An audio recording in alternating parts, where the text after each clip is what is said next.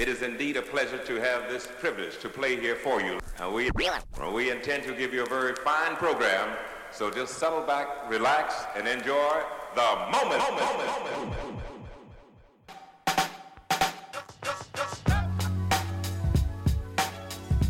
I know something is wrong, but I don't know how to name it.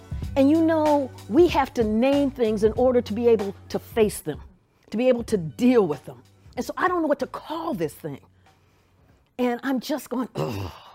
But as a scholar, I keep writing, I keep researching, I keep thinking, I keep teaching, I keep writing, I keep researching, I keep thinking. And then in August 2014, I'm in my home office and the TV is on. And I look up, and Ferguson is on fire. I mean, the flames are everywhere. And it didn't matter. I had the remote in my hand and I'm flipping the channels. And it didn't matter. Let me see, my left hand. It didn't matter if I'm watching MSNBC. Yeah. CNN.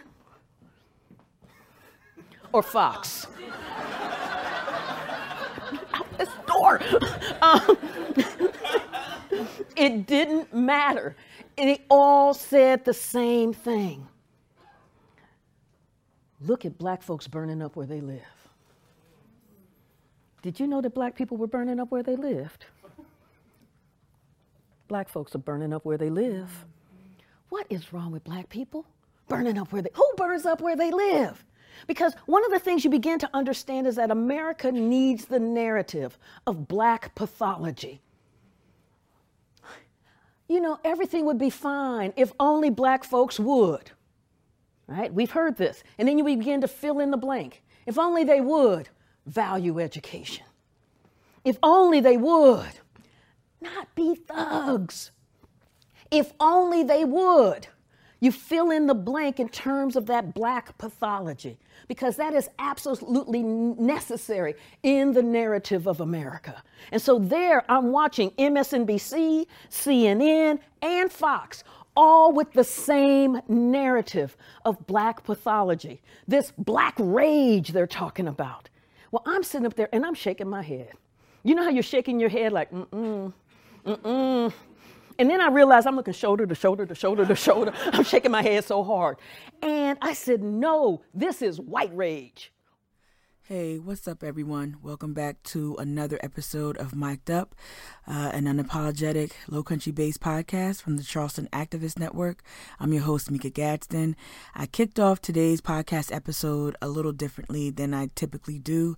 I just wanted to jump into audio from Carol Anderson, the author of not only One Person, No Vote, but White Rage.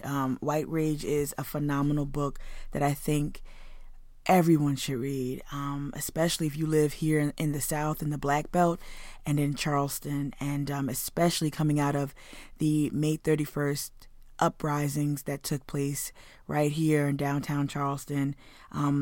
White Rage is and I'm quoting from the book cover, the unspoken truth of our racial divide.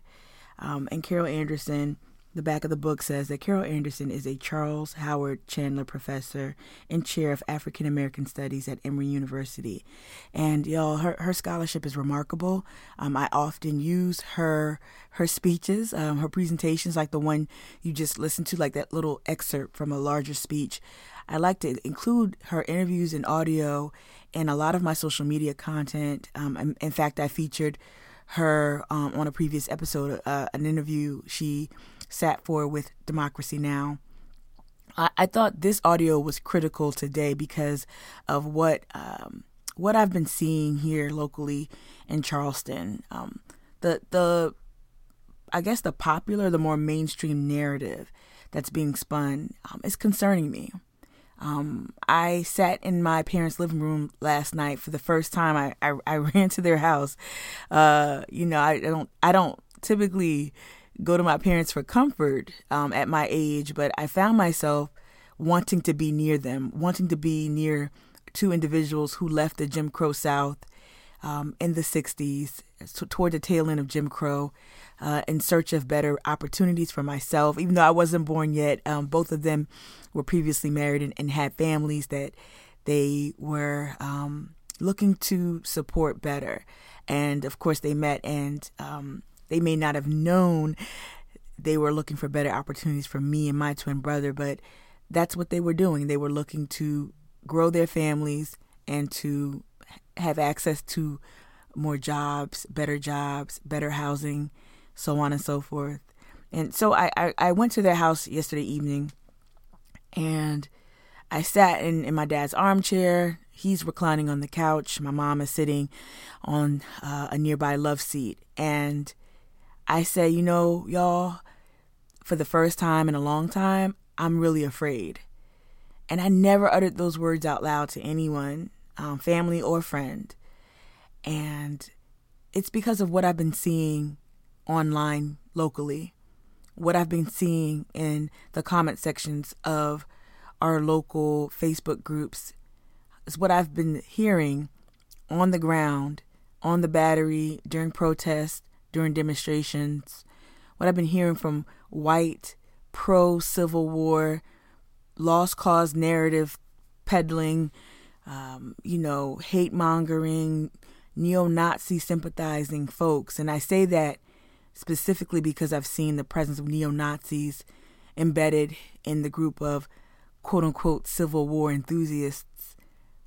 I'm hearing things like the new Civil War. I am seeing people, elected officials, justify the killing, the vigilante violence that we saw in Kenosha at the hands of a Kyle Rittenhouse, someone who reminds me so much of Dylann Roof. Though Kyle didn't kill any black people, you see the same motivations, the same racial grievance. And it's almost as if a number of Kyle Rittenhouses have really been empowered, of course, by the current occupant in the White House. And I say that because I believe it. I say it because we've heard the current occupant of the White House call for violence, stoke the fires. And so that any response to police brutality, to income inequality, to disparity, to gentrification, any outwardly demonstration against those things are now if they're met with violence and white grievance, they've now made it easier to justify that violence. I saw someone underneath a sitting councilman's Facebook post put a group of terrorist group insignia underneath that councilman's post, and it included swastikas and other hate groups, and then it included the Black Lives Matter flag.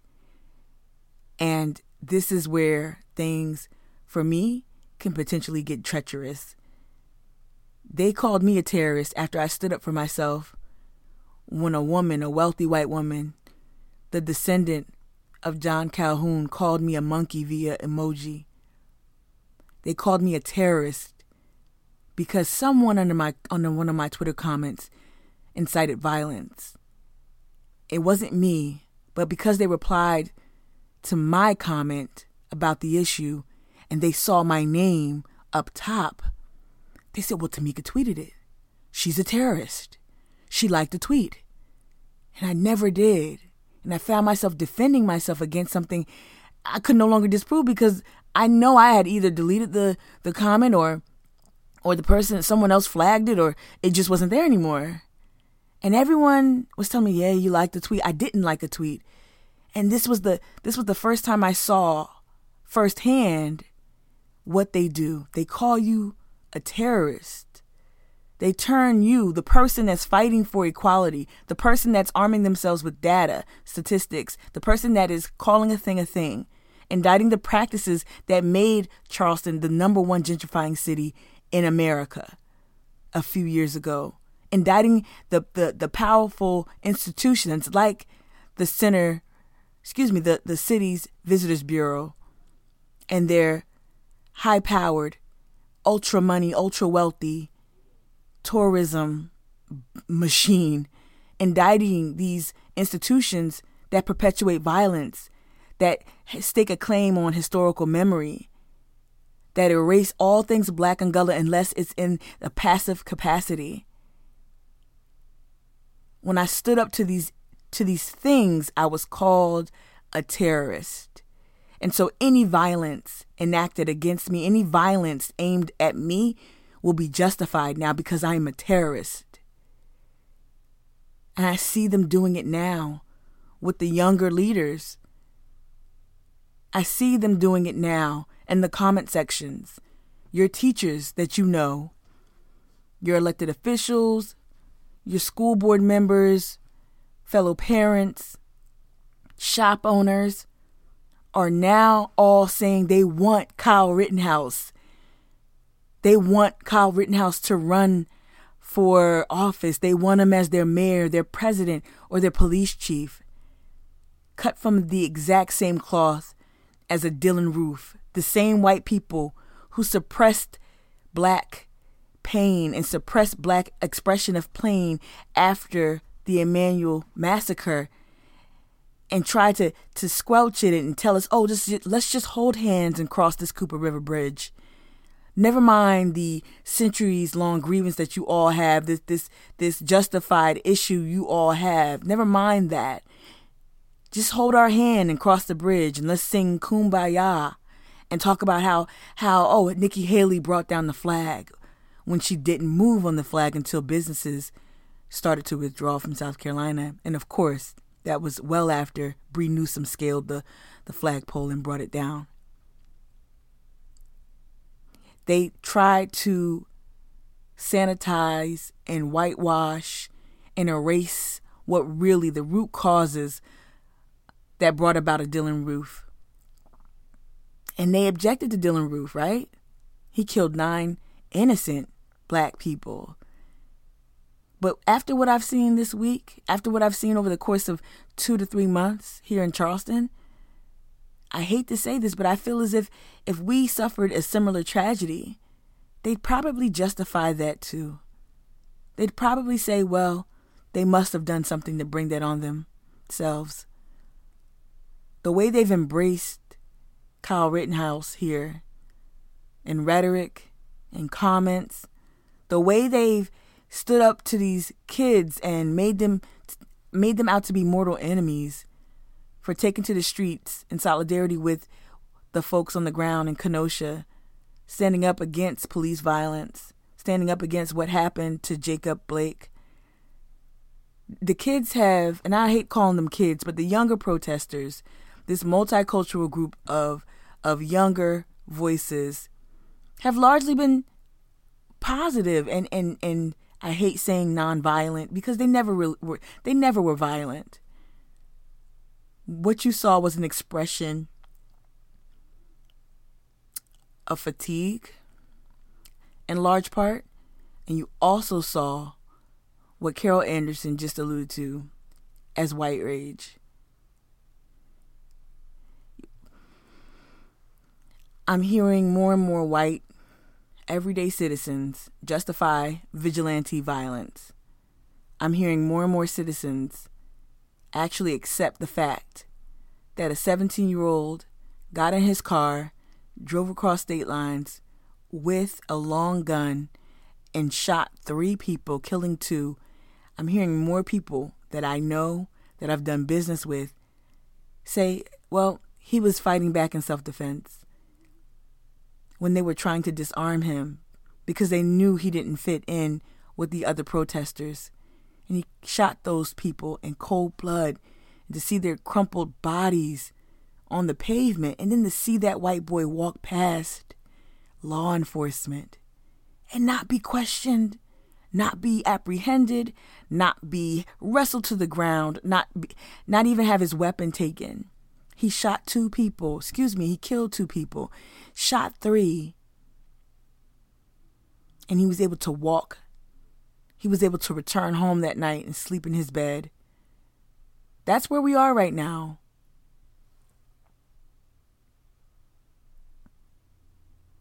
It's scary. I didn't script anything today, and honestly, I halfway didn't even want to record, but I'm afraid. I'm afraid of what's going to happen to the younger protesters. I'm afraid what they might do to me. They're so invested in what Carol Anderson identified as that pathology.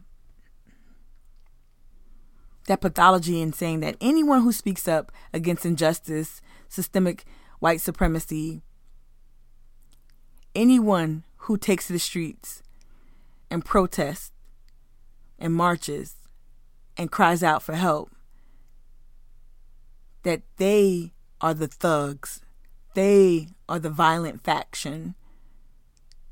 They're spinning this narrative. And as always,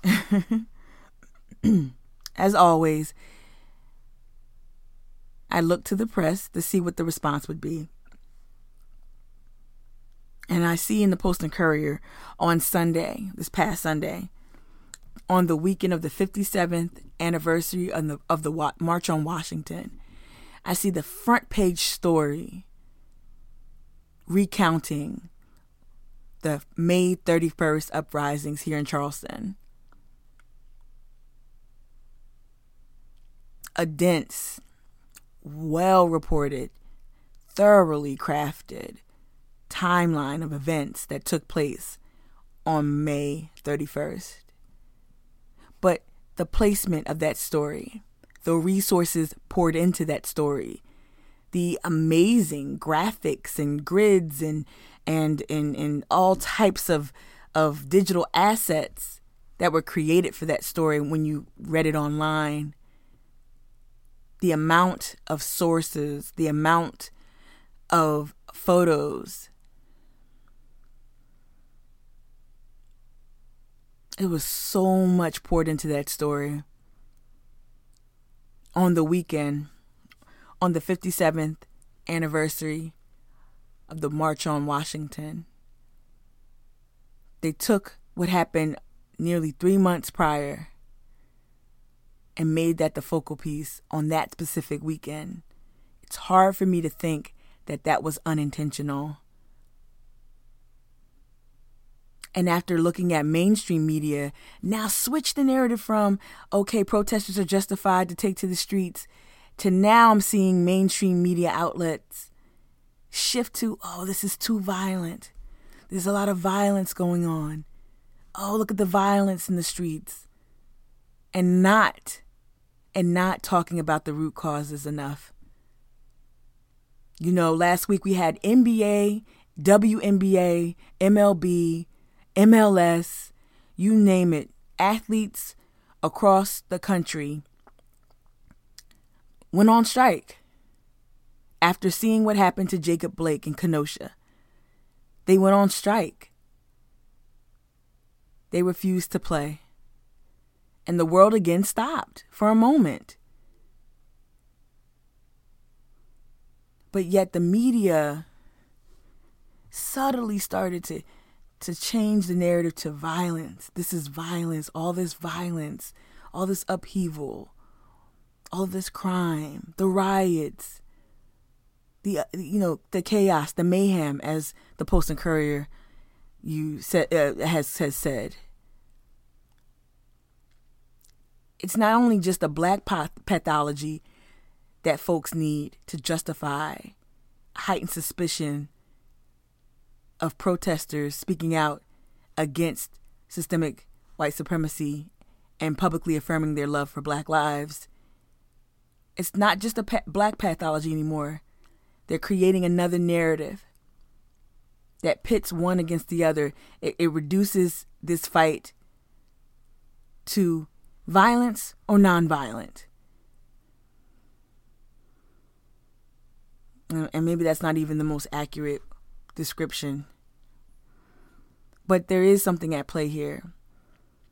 And I thought that initially the Post and Courier here, a newspaper that's growing rapidly every month, letting go of quality seasoned journalists and growing its reach to places like Greenville, South Carolina, and the PD and Columbia.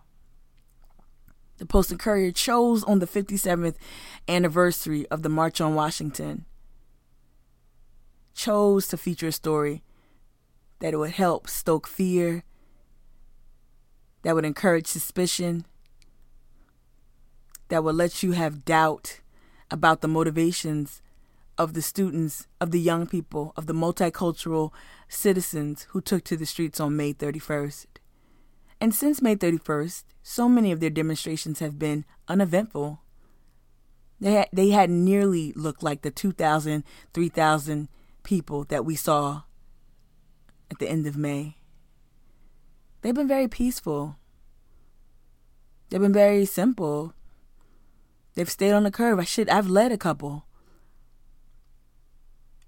But yet, if you read the paper, you would think May 31st happened over and over and over and over and over again.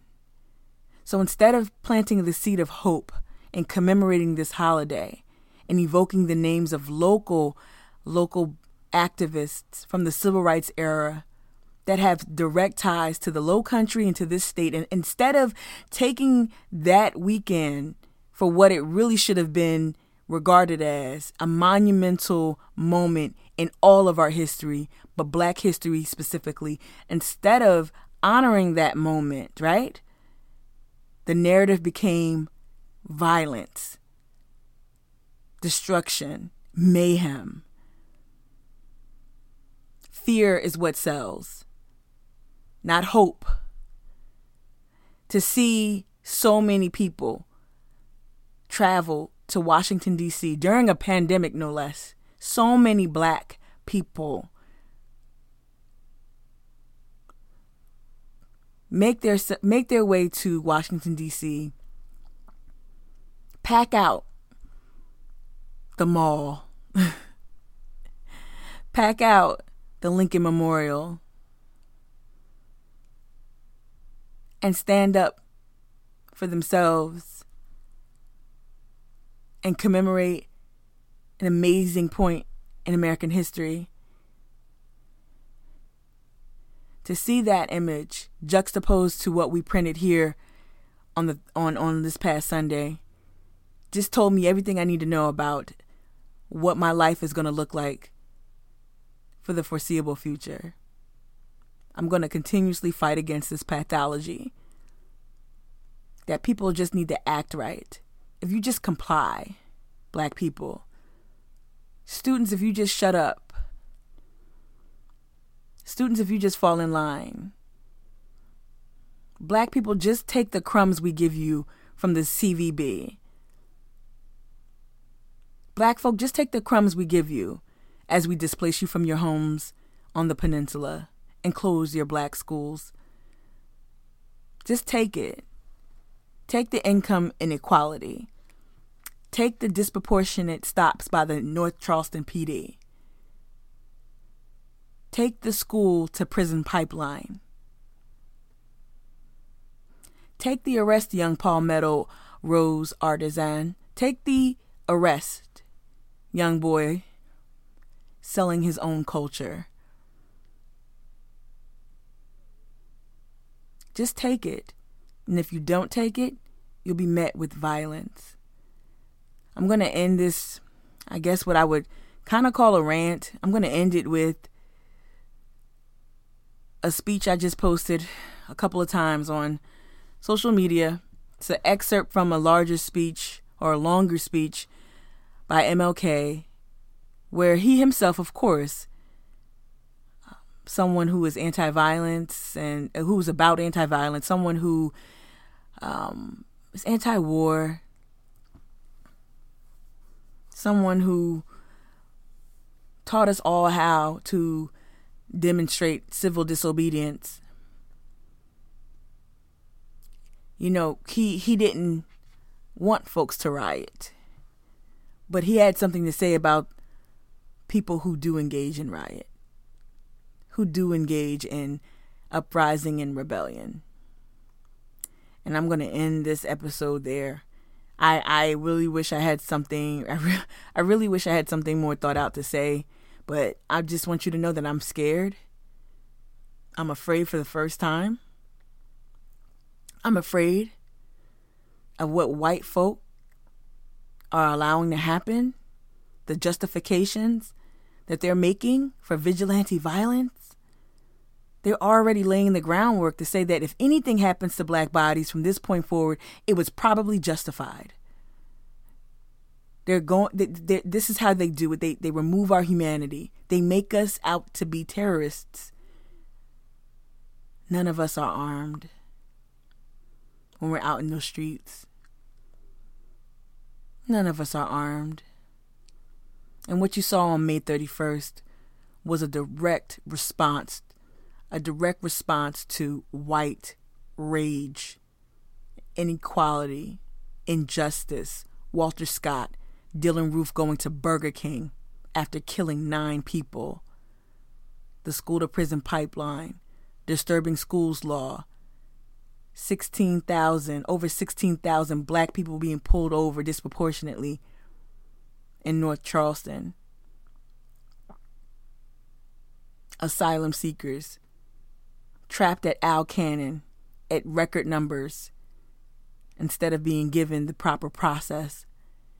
What you saw on May 31st was a direct response to white violence. And that was white rage you saw, not black pathology, not terrorism. For a city that's yet to call Dylann Roof a terrorist, it's unbelievable how many will fix their mouths to call students, to call everyday citizens, unarmed, to call them terrorists. And they've yet to use that word to describe Dylann Roof. But you know what I always say, they took him to Burger King, so there's that. Here's MLK, y'all. All my Gullah Geechee folks, y'all stay black, and y'all stay safe. Take care. Let me say, as I've always said, and I will always continue to say, that riots are socially destructive and self-defeating. I'm still convinced that non-violence is the most potent weapon available to oppress people in their struggle for freedom and justice. I feel that violence will only create more social problems than they will solve, and that in a real sense it is impractical for the Negro to even think of mounting a violent revolution in the United States. So I will continue to condemn riots and continue to say to my brothers and sisters that this is not the way. Continue to affirm that there is another way.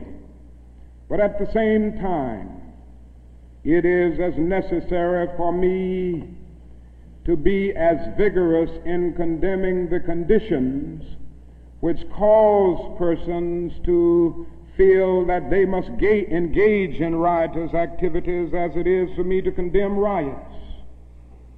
I think America must see that riots do not develop out of thin air. Certain conditions continue to exist in our society, which must be condemned as vigorously as we condemn riots. But in the final analysis, a riot is the language of the unheard. And what is it that America has failed to hear? It has failed to hear that the plight of the Negro poor has worsened over the last few years. It has failed to hear that the promises of freedom and justice have not been met. And it has failed to hear that large segments of white society are more concerned about tranquility and the status quo than about justice, equality, and humanity. And so in a real sense, our nation's summers of riots are caused by our nation's winters of delay. And as long as America postpones justice, we stand in the position of having these recurrences of violence and riots over and over again. Social justice and progress are the absolute guarantors of riot prevention.